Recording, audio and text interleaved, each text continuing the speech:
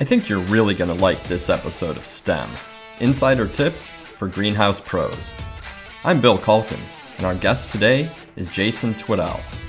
Jason has spent 13 years in greenhouse production with 3 different growers producing spring bedding and seasonal crops, specializing in vegetative production and all aspects of managing greenhouse production. Now he's a territory manager with Ball FloraPlant in Selecta 1, making him the perfect guide for this episode's topic: executing your plan with priority and timeliness. But first, Connect 4, where we take a look at 4 recent news stories lining up to support one key industry topic. Plants are more than pretty, and nature has measurable health and economic benefits. We tend to know this, but we also tend not to promote these additional functions of the products we grow and sell. If we did, imagine how the value of our products would rise, and imagine the press we'd generate. In this edition of Connect 4, let's look at 4 ways plants impact lives. For each of these topics, there are many studies and programs to reference. I'm only choosing one for each. Feel free to dig further into each topic and you'll be amazed at what you find. And most importantly, incorporate your findings, as well as these, into your marketing messages and on social media. It's our responsibility to shout these stories to the rafters. Check the show notes for additional resources, including a link to a series of free, downloadable bench cards produced by Ball Seed and America in Bloom to promote the additional benefits of plants. First, health and wellness. Did you know in the late 1980s, NASA and our own industry trade groups studied houseplants as a way to purify the air in space facilities? Findings included scientific proof that many plants filter out common volatile organic compounds. From this research, we also learned plants help clean indoor air in homes and offices, which is typically far more polluted than outdoor air. Plants remove harmful pollutants such as formaldehyde, benzene, trichloroethylene, and carbon monoxide, which are common byproducts of natural gas stoves, carpet glues, flooring glues, caulks, sealants, paints, furniture finishes, and the water, fire, and stain repellents applied to upholstery and clothing. For some recent articles, lists of air purifying plants, and a cool infographic from NASA, check the show notes. Next, habitats and environments. Our industry has been handed an opportunity complete with tons of PR, dollars already invested, and national support. The Million Pollinator Garden Challenge. Launched in 2016, this is a campaign to register 1 million public and private gardens and landscapes to support pollinators. The objective is to increase nectar and pollen-providing landscapes of every size in order to address one of the significant threats to pollinator health: the degradation of forage for pollinators. The goal is to promote and count 1 million such forage locations across the United States.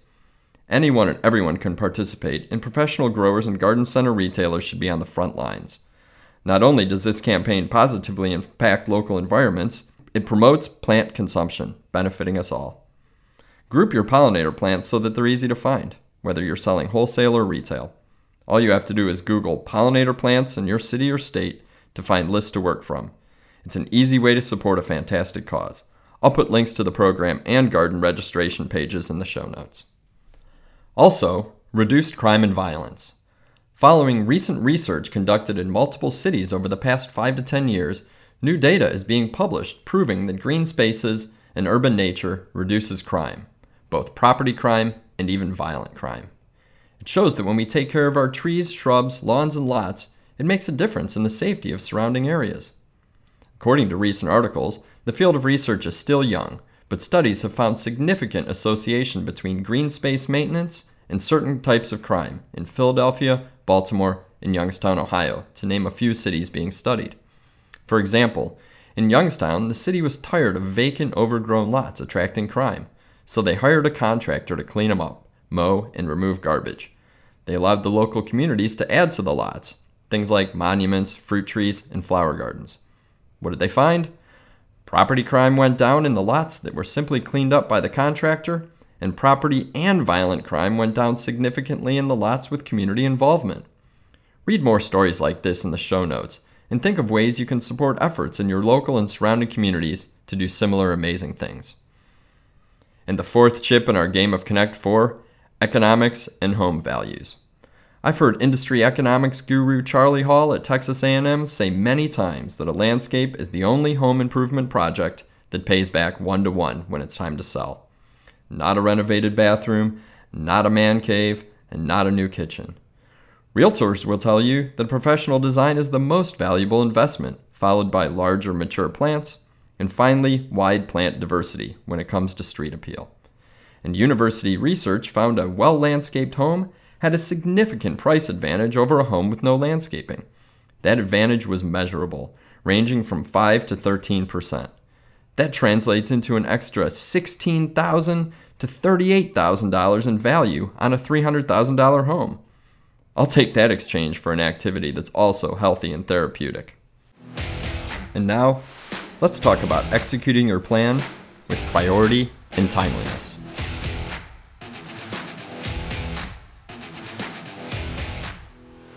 It's my pleasure to welcome Jason Twaddell to STEM.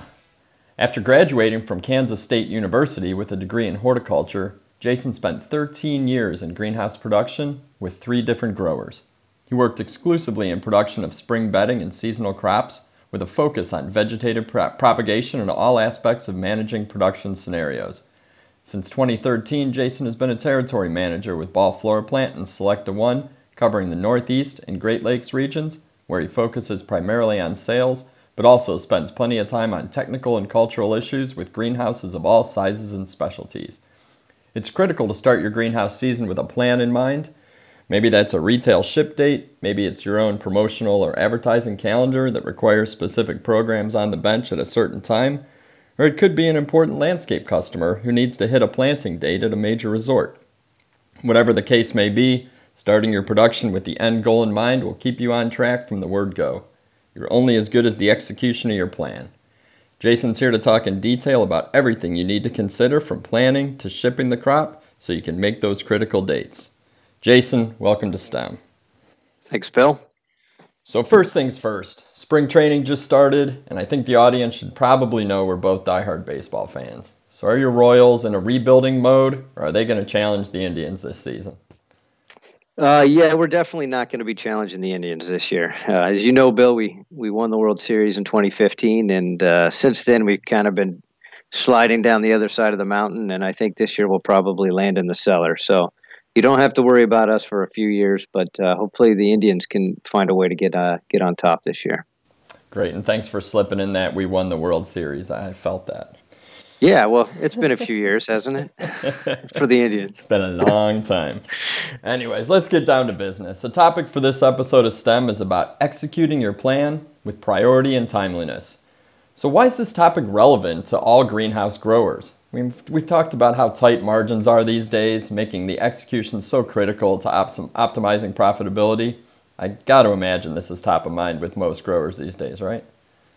Yeah, for sure. And, most growers work really hard on putting together a strong production plan every year. And, I think really your entire production plan, you can kind of break it into 2 pieces. It's the planning phase, which we know growers put a lot of time and energy into, but then it's the execution phase as well. And so much of that execution comes down to, in my opinion, timeliness and prioritization and just getting the right stuff done at the right time.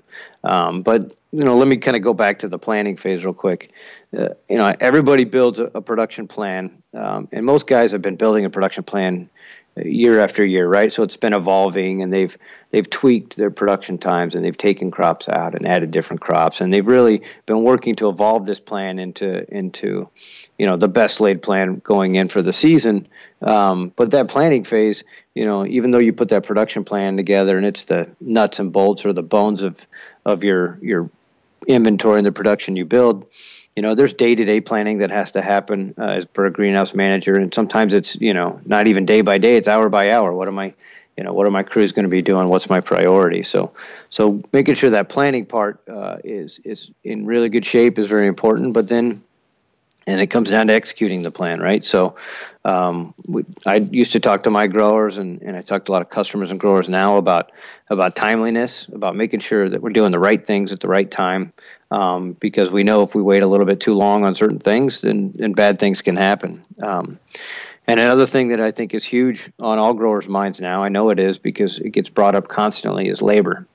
And everybody around North America is dealing with labor issues, whether it's getting enough labor, or if it's getting the right kind of labor that's got the right skill set.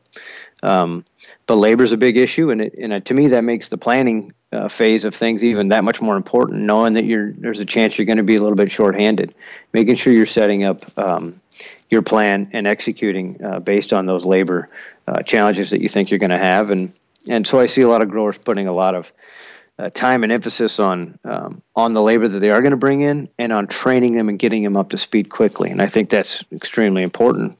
Labor, you're only as good as the folks you have on the ground executing your plan. And if you put a lot of time and emphasis in giving clear expectations and training your labor crew up quickly, and basically just getting them ready to be productive members of the team, not long after they start punching in for you for the first time. I think that's a very, very important thing for growers, in terms of just profitability of their season. There it is, that labor theme. It keeps coming up. So I have to believe the planning you talk about it, and you mentioned how growers have built their plan, how they've evolved their plan over the years. I have to believe that starts with propagation and liner stages. So can you get us off to a good start in production? Yeah. So I'm going to talk about vegetative annuals, right? So I'm work with Ball FloraPlant and Selecta One, and we're a vegetative breeder supplier. And so as I'm talking about planning and executing, I'm going to talk some about that. But overall, these topics, they work for all crops. But specifically for the vegetative annuals, again, you're going to kind of break it into two pieces. If you want to get off to a good start, you have to build a really good liner right out of the gate, and you want to plan for that. And then you want to make sure you execute that plan. So planning for the cuttings coming in, make sure you've got enough labor. Make sure you're prioritizing what you're going to stick for the week. So you've got cuttings coming in. Let's say you've got 100,000 cuttings coming in this week. What are you going to stick first? What are you going to stick second? I mean, it's very important that as growers we prioritize the items coming in, because something like a geranium or lantana or a purslane, items that don't necessarily ship well, those are the ones that you have to stick first as a grower. So prioritizing that, the items coming in, that's very important. And then if you do have a bunch of unrooted cuttings coming in for the week, you got to know how you're going to store those cuttings that you can't get stuck on that first day, because oftentimes it's just too much material for you to actually handle all in one day. So what are you going to do with those cuttings that you can't stick? You're going to have to store them well, and that's a very important part of it, is putting these cuttings in a controlled area where you've got the right temperature, right humidity. You've opened up the boxes, you've allowed them to start to exchange air a little bit, get the ethylene out of the box. That's all very important stuff. So you're starting to execute, this plan of these cuttings coming in, and then, really, I like to talk to growers about. Basically, when you're producing this product and you're putting your production plan into practice, these are just manufacturing processes that you're doing. We're manufacturing firms, and all the little details count when you're manufacturing a liner tray. So, starts with filling the tray well. Manufacture a good tray right out of the gate. Put some emphasis on your dibble. I don't think growers put enough emphasis on dibbling the tray well, so that your cuttings get off to a good start. Soil moisture. After you've stuck those cuttings and you get them into the prop house, really, really important aspect of that is the first couple of days. Rehydration is huge. So we see this a lot with growers. These cuttings have been stressed on the way in. They're a little bit tired, they're not as turgid as you'd like them to be when you stick them, a little bit wilty. So you have to get that rehydration established in the first couple of days. And then once you do get your cuttings to the point where they're starting to root, they're no longer unrooted cuttings, they're actually starting to throw roots out. Then as a grower, you have to start thinking about, how do I change my environment?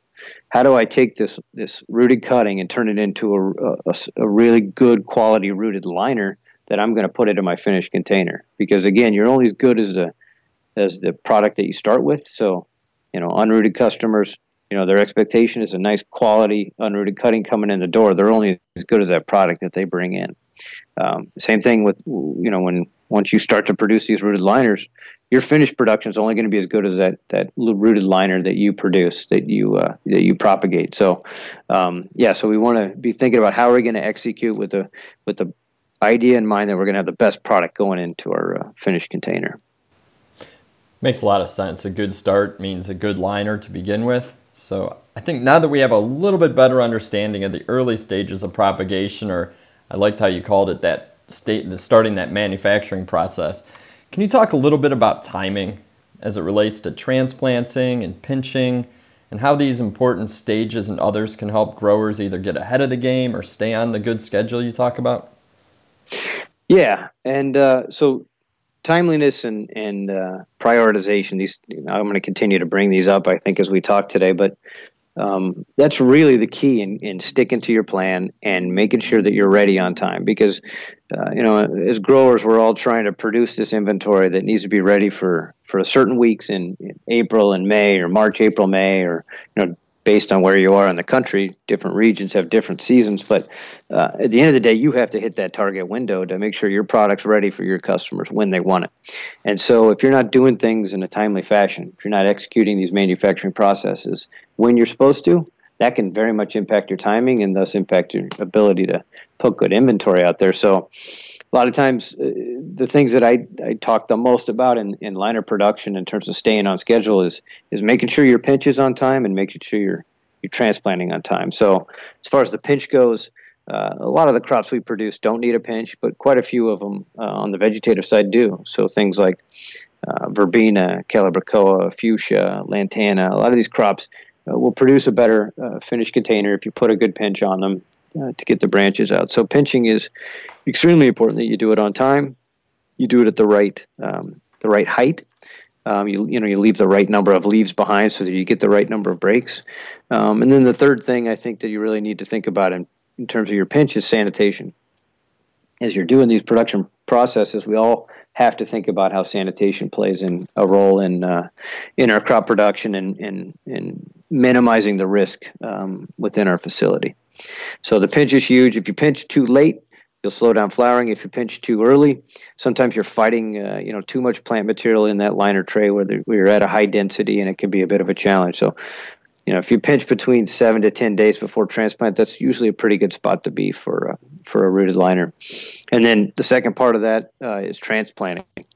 This is a really key manufacturing process for growers, and one that I don't think that we put enough emphasis on, because lots of times you bring the liner trays or the plug trays to the production line, and the production team just gets into it, and then they've got the belt turned up fast, and they're just planting as quick as they can, and you look down on the ground, and there's all these plants that have been ripped out of the cells and they're laying on the floor. And of course, if you own the greenhouse, you look at that and you're like, whoa, that's money laying there on the floor. And so we have to, as an industry, I think, put more emphasis on these key manufacturing processes to try to minimize any shrink that might be created in there. And a big part of minimizing that is making sure you plant on time. You're not planting too early when the cuttings are ready, and you're not planting too late.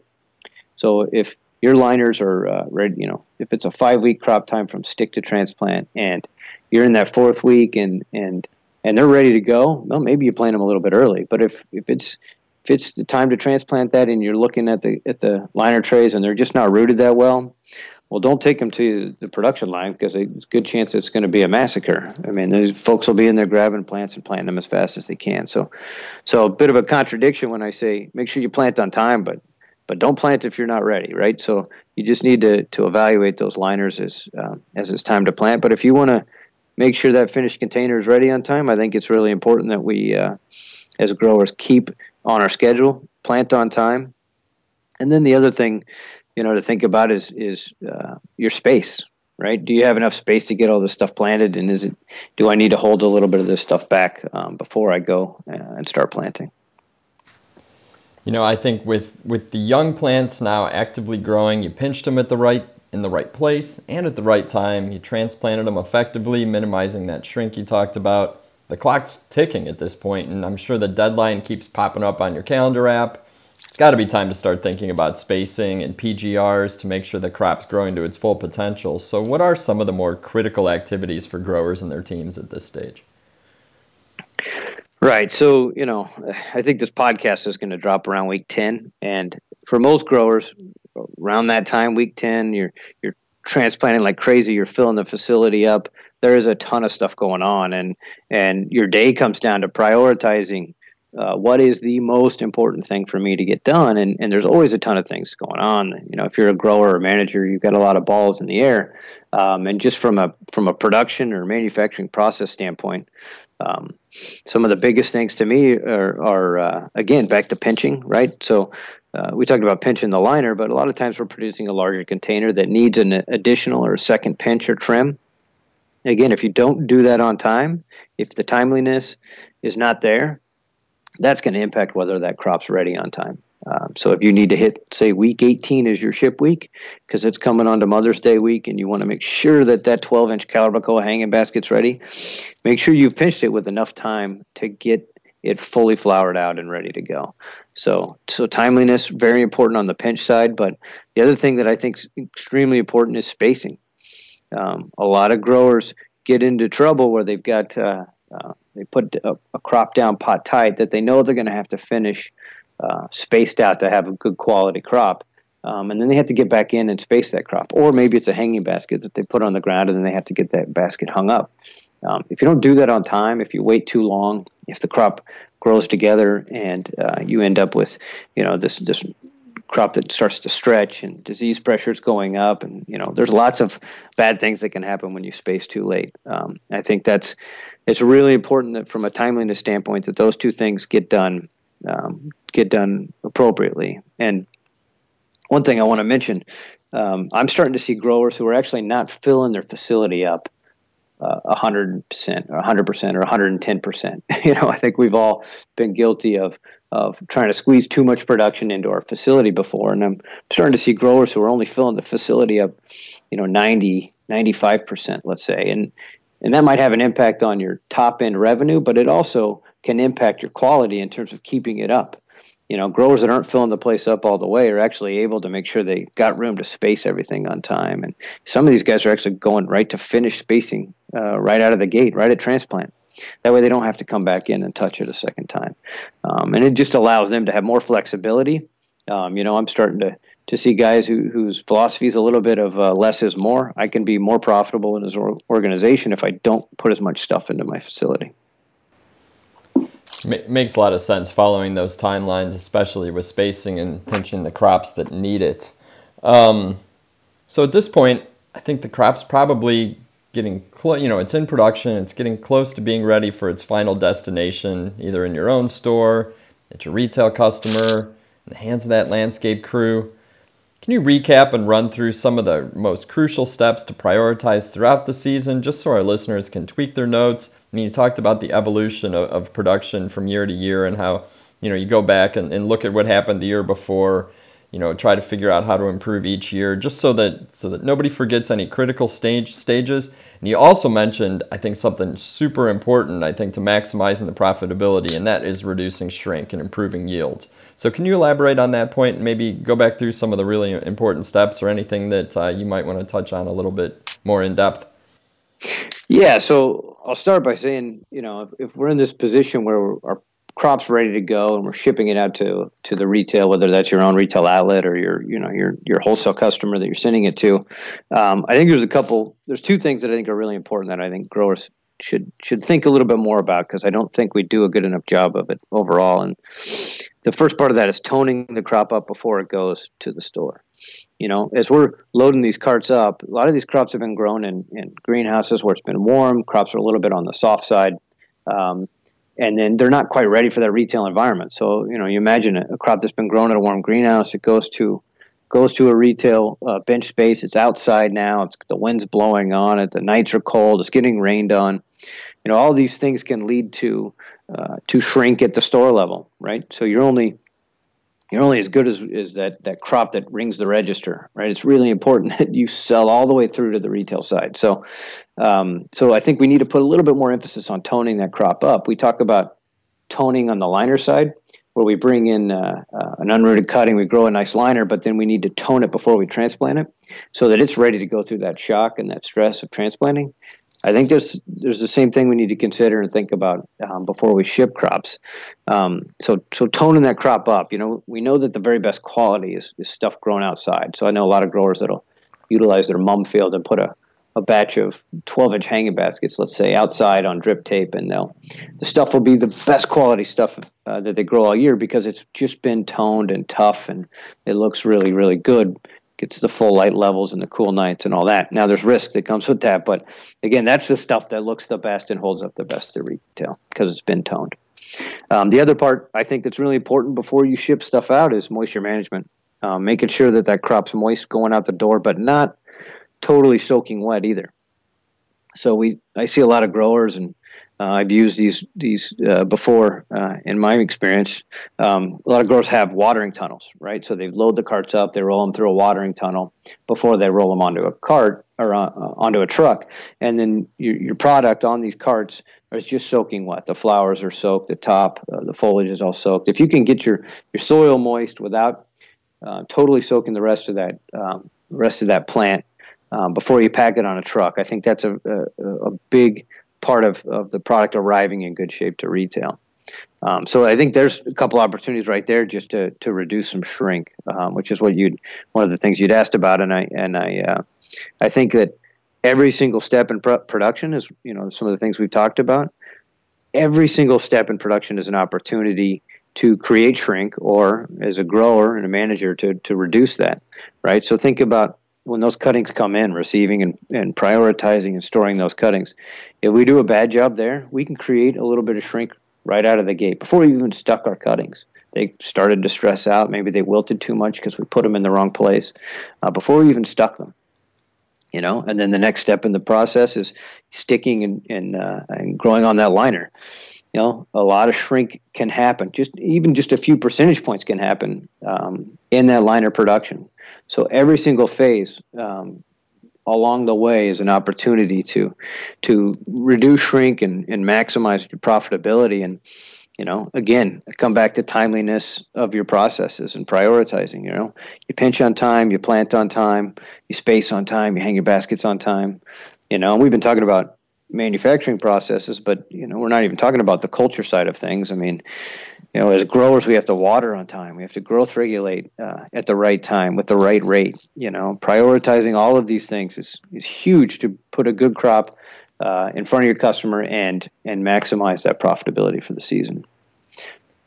It's pretty crazy to think about all the opportunities to reduce or increase shrink throughout the chain. And I think you made such a good point about toning the crop, watering before shipping, getting them ready for the retail to reduce the shrink at the store level. I mean, I think that it's just so critical to think about each step in the process. So what else do you want to share with the listeners? Are there any common mistakes you've seen in all of your greenhouse visits from year to year, things you see repeated, or innovative new tips or tricks you've seen in action recently? Anything else you want to share with the listeners?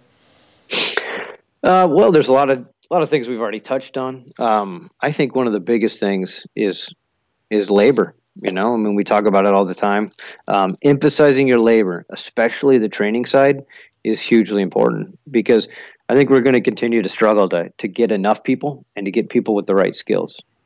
And so if we can build a very robust training program so that when your people come in the door, you can get them up to speed quickly. They can have, some good satisfaction in the job they're doing. They can enjoy being successful in the job. Nobody likes to come in and immediately fail at what they're doing. A lot of the stuff we do in the greenhouse is relatively mundane tasks. So you got to find ways to make it enjoyable, make it interesting, and keep your people engaged and make them the most effective employees possible, because this problem's not going away, and we can automate a lot of processes, but we're still going to need people.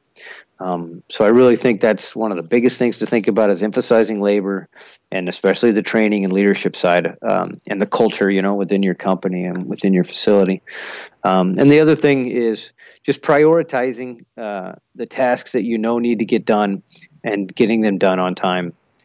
Without that, you're really your plan looks great on paper, but if you're not executing through prioritization and timeliness, it's really going to fall apart on you at the end of the day. And we need to get really good product out to the market so that our consumers and our customers are successful with this product, and then they'll come back next year and buy more of it. And we get there by by executing a really good production plan and putting really quality stuff in front of our customers.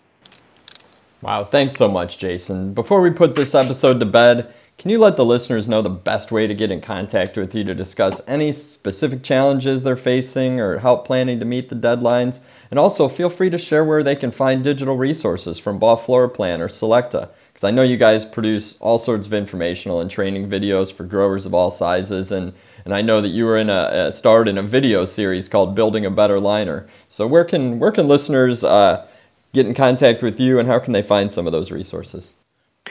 Yeah, so the best way to get in contact with me is probably email. My email is jtwaddell@ballhort.com. I think that's probably the most effective way. It's a great way to share information, send pictures, things like that. But yeah, I'm happy to get back to you on anything related to technical issues, or I can put you in touch with the right person based on the challenges that you might have. So that's the best way to get in touch with me. You mentioned cultural resources, technical resources that we have. Ball FloraPlant and Selecta One both have websites, and we have cultural information on every crop in those websites. And in addition to that, on the Ball FloraPlant side, we have not only do we have those cultural sheets on each crop, but we've got some pretty cool PowerPoints that our product development team did last year, where they really went in depth on some cultural information on some of our key crops and some of our newest introductions. And we actually did these. We did these PowerPoints. So they're basically, cultural trials. We did these trials at both Arroyo Grande, which is our Central California breeding station location, and we also did them in West Chicago at the Ball FloraPlant greenhouses there at the Ball headquarters. So what's nice about that is we've got a north and a south, or a high light level and a lower light level trial run, so that growers in different parts of the country can actually take this information that's most applicable to them and use it for cultural recommendations and just opportunities to help them kind of tweak their production and improve their quality. And then another thing that we've got on the Ball FloraPlant website is BFP TV. You may have seen that as growers. You may have seen the emails that come out. Chris Carlson, who actually worked with me on the Build a Better Liner video that you mentioned, Bill. Chris Carlson does a lot of our BFP TV video episodes, and he does a great job of highlighting not only new products but existing core products that we have, and usually puts in some really cool cultural recommendations or information in there that can help growers be successful with the product. So so there's BFP TV, there's our PowerPoints that we put on our website, there's the culture notes, and then, as you mentioned, we did put together a video series called Build a Better Liner several years ago. It was a 4-part series, about 10 minutes per video, so about 40 total minutes. And then there's also, I believe, a PDF handout in the on the website that you can also use. You could print it out. Make sure your growers have that out in the greenhouse. They can use it as a technical document as well. Wow, those are awesome resources, Jason. So check out ballfloraplant.com, where you'll find the videos and some of the PowerPoints and technical resources Jason mentioned, and selectanorthamerica.com for resources related to that lineup of crops, including Mini Famous, Trixie, and Selecta Poinsettias. I will put links to all of these resources in the show notes, so be sure to check the show notes, and you'll find links to what Jason mentioned. So thank you so much, Jason, and to the STEM listeners, now is the time to execute your production plan and maximize your profitability. Thanks so much for listening to STEM, Insider Tips for Greenhouse Pros. I'm Bill Calkins, and you can always reach me by email at bcalkins@ballhort.com, BCalkins@ballhort.com, or on Twitter @Bill Calkins. Be sure to follow Ball Seed on LinkedIn for tons of B2B content related to STEM topics, timely technical tips, and more. And check out the show notes for links to even more content related to this episode, including links to the videos and PowerPoints Jason referenced. Let's end this episode with a quote from author Mel Odom that seems so applicable to greenhouse production at crunch time. "It takes real planning to organize this kind of chaos."